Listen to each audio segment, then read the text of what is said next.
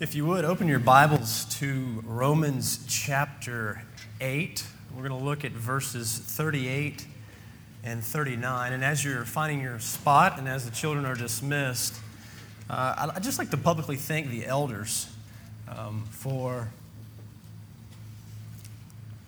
Jonathan, I think you left some kind of spirit up here. It's making me emotional for some reason. And I'm a Presbyterian. This isn't supposed to happen. But thank you to the elders publicly for how they've supported my family and me and the love of Christ that we're singing about and worshiping this morning has really been shown to my family. So thank you so much for that. Let's turn to the reading of God's Word from Romans chapter 8. We're going to look at verses 38 and 39. Here's the word of the Lord. For I am sure that neither death nor life, nor angels, nor rulers, nor things present, nor things to come, nor powers, nor height, nor depth, nor anything else in all creation will be able to separate us from the love of God in Christ Jesus our Lord. Let's pray. Heavenly Father, we need you now to speak to us as only you can. Make this as personal as possible. And Holy Spirit, please apply it now, but in the days ahead. In Christ's name we pray. Amen. How many of you are familiar with the old saying that the only constant in life is change? How many of you would agree with that statement? And maybe not just in a general sense, but in a very personal sense. Maybe you've seen it apparent in your own life. And all you have to do is ask yourself a series of questions. Maybe you think back to 10 years ago. Where were you at? Where were you living? Where were you working? Were you married? Did you have any children? Or perhaps just go back 5 years ago, 2011. Where were you at? Where were you working? Were you married? Did you have any children? Or maybe just 1 year ago, April 2015. Where were you at? What was going on in your life? You see, as we look back, we can see how things constantly change. You know, and this principle holds true for all areas of life. You know, think back to pictures of your childhood. The person in those pictures looks nothing like you today, and Lord knows I know that to be true. Or think about your parents. Think about the clothes they were wearing. Probably looks a lot different than the clothes we wear today, right? Or maybe the trends have come back in style. Or perhaps the most telling of all were the hairdos, the hairstyles. Right here in Kennesaw, back in the 80s, women used to wear bangs, but it's not the way that they wear bangs today. They actually take the bangs, they would grow them out right here in Kennesaw, and they would pull them up, and they would spray gobs of hairspray on it, and it kind of looked like this. You know, it was just standing way high, perched above their head. And there was actually a term called the Kennesaw Claw. Maybe some of you remember those days. But the hairstyles change, don't they? We don't see that today. And so things never stay the same, do they? They're always changing. Well, why do things always change? Well, the answer is that humans are always searching for something. We are fickle and capricious characters, aren't we? We're unable to stay the same because we're always changing and we're always uncertain. We have doubts, don't we? And consequently, this world is a very volatile world. But since there's so much change, we need something that's unchanging, right? Something that will not change at all. And yes, we need food and clothing and shelter and water, but we also need love. We need to give and receive love, albeit from our parents or our spouse or our children or our friends. However, we need one kind of love, a particular love that never changes. It's a perfect love. And where can we get it? Well, I think Romans chapter 8, verses 38 and 39 is going to give us a good clue. It's actually God's unchanging and perfect love. And I think there's three things we can see from this text this morning. Just these two verses give us three aspects. We can see that God's perfect love is, number one, persuasive, number two, persistent, and number three, personal. Persuasive, persistent, and personal. Let's take a look at God's love as persuasive. Take a look at verse 38 with me. What does Paul write there? He says, for I am sure. Just stop there. Don't go any further. What is Paul saying? We know the Apostle Paul lived a life where he saw the world, so to speak. He was a missionary. And as he's making these journeys to spread the good news of the gospel, that we're saved by grace through faith, As he's doing this, he's actually beaten, left for half dead many times. But he's writing this letter to the Romans, the Christians in Rome. And as he's writing this to them in the original language, he's conveying the message that he's persuaded, absolutely convinced, without a shadow of a doubt, that God loves him. For I am sure, I am persuaded. And what does the word persuaded mean to you? When you first think of the word persuaded or persuasion, maybe you think of a salesman of some sorts, and he's trying to sell you on a product. And you can't have it. I mean, you can't live without it. You've got to have this product, so to speak. Well, I think it's a little more intimate, what Paul is trying to convey here to us. He's talking about an intimate relationship. And now, just for a second, husbands, think about the last time that your wife was trying to persuade you of something. Perhaps the new house, or the new car, or the washer and dryer, or maybe that honey-do list that you just can't seem to get to because you're so busy watching football. But she came to you and she tries to persuade you.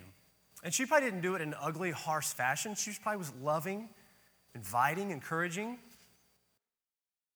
Nevertheless, I think Paul's saying here that he is fully persuaded of God's love. And as we read persuaded or convinced, maybe in your translation, NIV, ESV, whatever it may be, but it says, I am persuaded. In that original language, it's actually a perfect verb. What's a perfect verb? Well, it's something that's been done in the past, and it has ongoing consequences. Basically, it's saying, I have been persuaded in the past, and yet every day I am continually persuaded. For us, it just looks like a past verb, but it's actually something with ongoing consequences.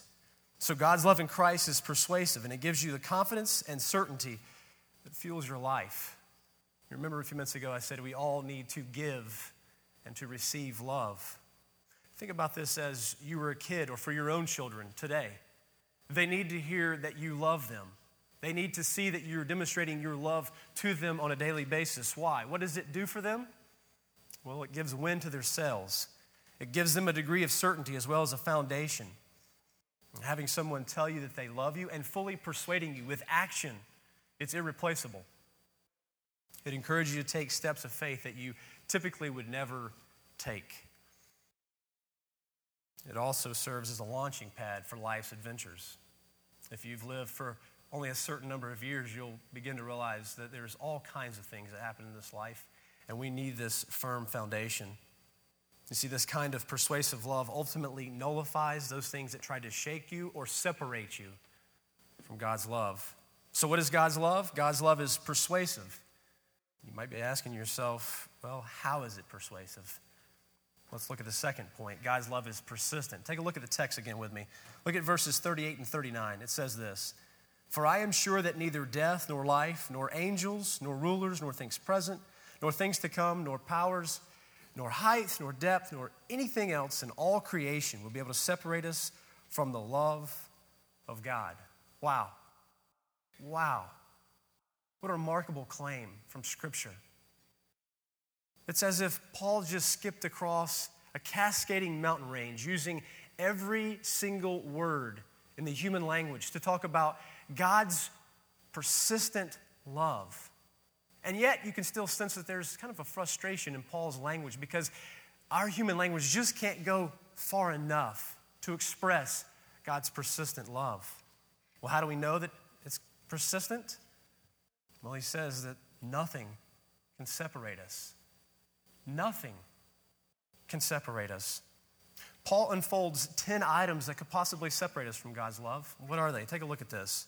And notice these very carefully in sequential order. They're mixed in with internal and external forces that have the ability to attach us. First, Paul says that death cannot separate us from God's love. I mean, that's pretty all-inclusive, isn't it? Takes it to the far end of the extreme. Death. Death cannot separate us. I mean, practically and statistically speaking, death is our number one fear, either for our own life or for loved ones, is it not?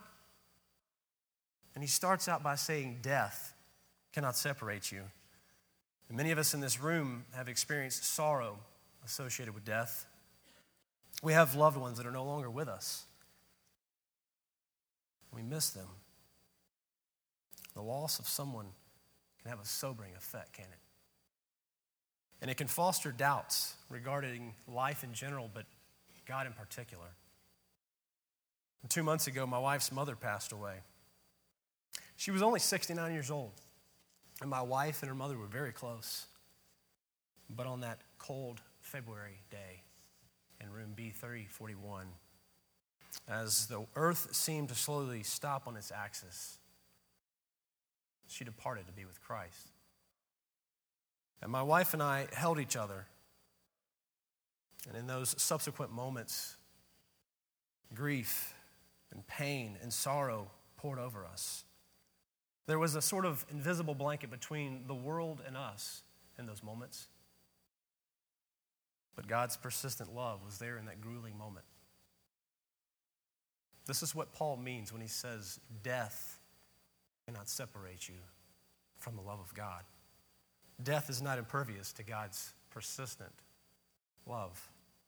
And you see, this is where the rubber meets the road, isn't it? See, practical theology can be very practical, can't it? God is a loving father in heaven and not a grandfather. What's the difference? What do I mean? Well, God's not a senile benevolence who says things at the end of the day like, well, just as long as they're happy, as long as those young people are okay and they're happy and content, that's all I care about. You see, God gives us great gifts, doesn't he? And yet he lets us fumble through life's challenges like death. Why does he do this? Because he wants us to know that even in the extremes that we feel, we can still know without a shadow of a doubt that he's there. His love is there for us. And we can have a high level of confidence that knowing the ultimate leveler, death, the one that levels everything, that even in that circumstance, God loves us. What is more, Paul goes on to stretch the limits of the human language. And he says that whether angels or rulers or things in the present or things to come or powers or height or depth, nor anything, nothing at all can separate us. You see, Paul almost kind of seals the deal with this, doesn't he? He expresses all of these aspects, and it's like he's throwing in the kitchen sink saying, look, nothing that you can possibly think of. But there's one last thing. What is it? Take a look at this. Paul says, nor anything else in all creation. The Creator has created this creation here. That's a tongue-tying sentence, isn't it? But everything that he has created cannot disconnect you from his persistent love. And someone here might say, well, are you saying, can I lose my salvation? And I would ask you, well, are you part of the creation? You see, God is the hound of heaven, and he's tracked you down, and he'll never let you go. He's got a strong hold on you. And so are you saying, can I lose my salvation? You can't lose your salvation. Nothing in all of creation can separate you. And then you might say, well, won't this lead to loose living? No, it won't. Because if you know you've been saved by grace through faith, not in your works, but in Christ's works on the cross, it will actually fuel you to live a life of obedience. It will propel you to love and follow the Father's commandments. You see, the imperatives in Scripture, those things that say do this or do that, will no longer make you recoil. But actually, there'll be a loving gift from your Heavenly Father, and it's His grace that enables us to go and live like Christ. They are showing us how to live on a day-to-day basis. So what is God's perfect love? His perfect love is persuasive and persistent. But how do we know that they're actually persuasive and persistent? There's one more thing. It's the last point. It's the prerequisite, and it's the linchpin for the first two. Third point is God's love is personal. Let's return to the text for one more cold, refreshing drink of water. Allow your eyes to sink down the last 5 words of verse 39. Take a look at it. It says this, in Christ Jesus our Lord. What does he mean? What does that mean? I'm going to tell you what it means in just a second, but let me say this. This phrase, in Christ Jesus our Lord, has transformed so many lives, men, women, and children. This morning, I pray that the Holy Spirit will do the same for you as you look over this text. It's an absolute game changer. It's a paradigm shift for all of our life. If you want to have certainty and confidence of God's love, then we need to apply the term in Christ. And it's not just a hashtag on your Twitter account or Facebook or the closing signature on your email. It has far more ramifications. Let me put it this way. We are a church here, and in a very general way, we love one another. We care for one another. But in a very particular way, we have a personal love for our spouses, do we not? It's different.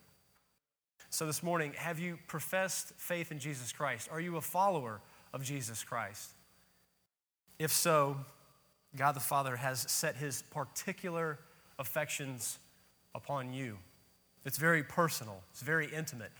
And you might say, how so? Well, the phrase in Christ has been called union with Christ. And it's the rebarb for all other Christian doctrines of our life that attach to it.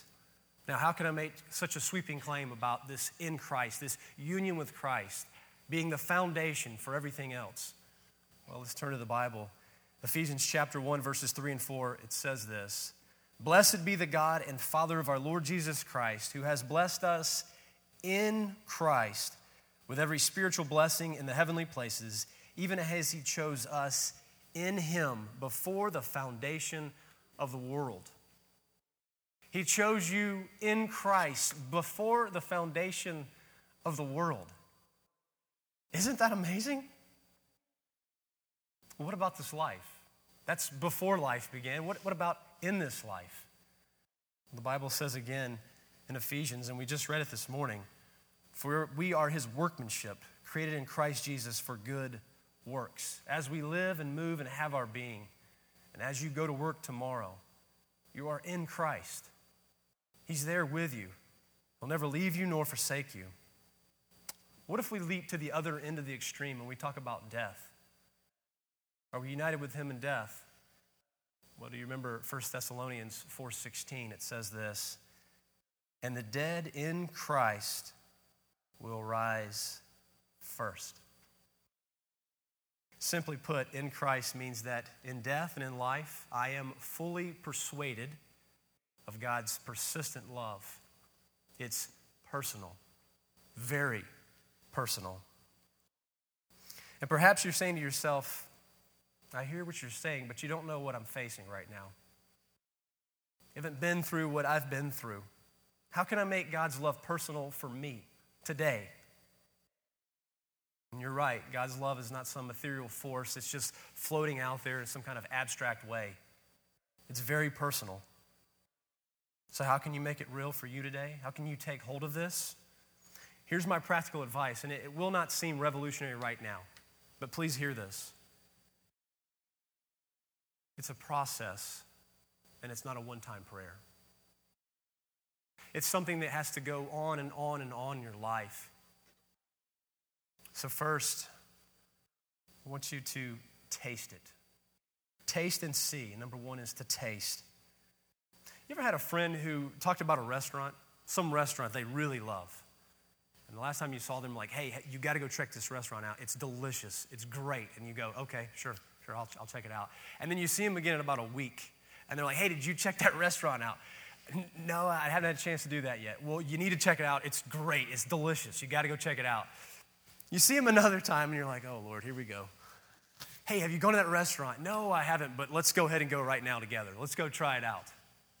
Well, this is what the Bible, this is what the Scripture, and this is what your Christian brothers and sisters are trying to do to you every single day, persuading you of God's love, to taste his love. Well, how can we taste it? Well, let me say this. During Jesus' earthly ministry, he was persuaded of the Father's love, was he not? And the night in the garden, right before he was betrayed, 3 times he asked for the cup to pass from him. But he knew there was no other way. And he was certain that God loved him, but he had to go to the cross and die, didn't he? He was faced with a very difficult challenge. And so on the one hand, he's persuaded of God's love, and yet he's also faced with a very difficult challenge. Additionally, as Jesus was flogged, beaten, and hung on the cross, and as his lungs were filling with blood and he was gasping for air, he cried out with a loud voice, my God, why have you forsaken me?" You see, in the midst of Jesus' darkest hour, the one moment where he needed the Father's love the most, hanging on the cross, struggling. Why? Why? One simple word, for. F-O-R. Jesus died for us. Jesus suffered God's wrath so that we could have the Father's love and never, ever lose it. Jesus said, "No one is able to snatch them out of the Father's hand." It's pretty strong, isn't it? No one. No one, no thing. And because Jesus died for us, we can be secure in the Father's hand today. So number one, you need to taste it. That's how you make it personal. Taste this great love demonstrated in Christ. And it needs to both warm and melt your heart and your head. But you also need to see it. And some of you say, well, hey, faith is not seeing. Well, let me offer you something this morning. Get with your spouse or a close friend or a relative and sit down and look in life's rearview mirror and begin to write down all the times when you saw God's love persuade you. You can see it throughout your life in the rearview mirror. And then secondly, write down all the times when you saw his love when it was persistent, carrying you through all the ups and downs, the highs and lows of life. It's then and only then when you see this love in the rearview mirror that it becomes really personal. And maybe in difficult trials, you can become like the psalmist when he said, "For this I know that God is for me." Every morning when I drop my two oldest children off at school, I say, "What's your Bible verse?" And they both say to me, "For this I know that God is for me." Psalm 56:9.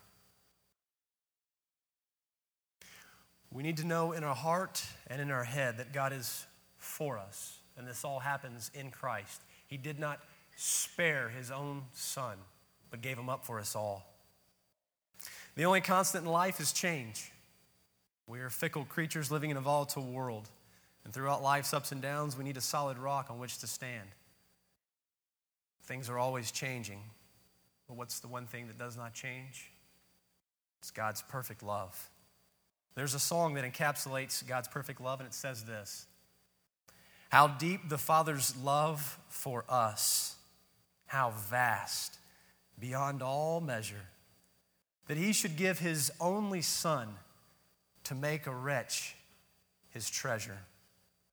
How great the pain of searing loss, the Father turns his face away, as wounds which mar the chosen one bring many sons to glory." As you leave here today, remember that God's perfect love is persuasive, persistent, and it's very personal. Take it in, dwell upon it. Taste and see that the Lord is good. His steadfast love endures forever, from generation to generation. We need multiple exposures to the gospel, don't we? We need multiple exposures to this gospel. Think on these things and pray with me. Most gracious Heavenly Father, you are a good Father. You love us with a love that is persuasive.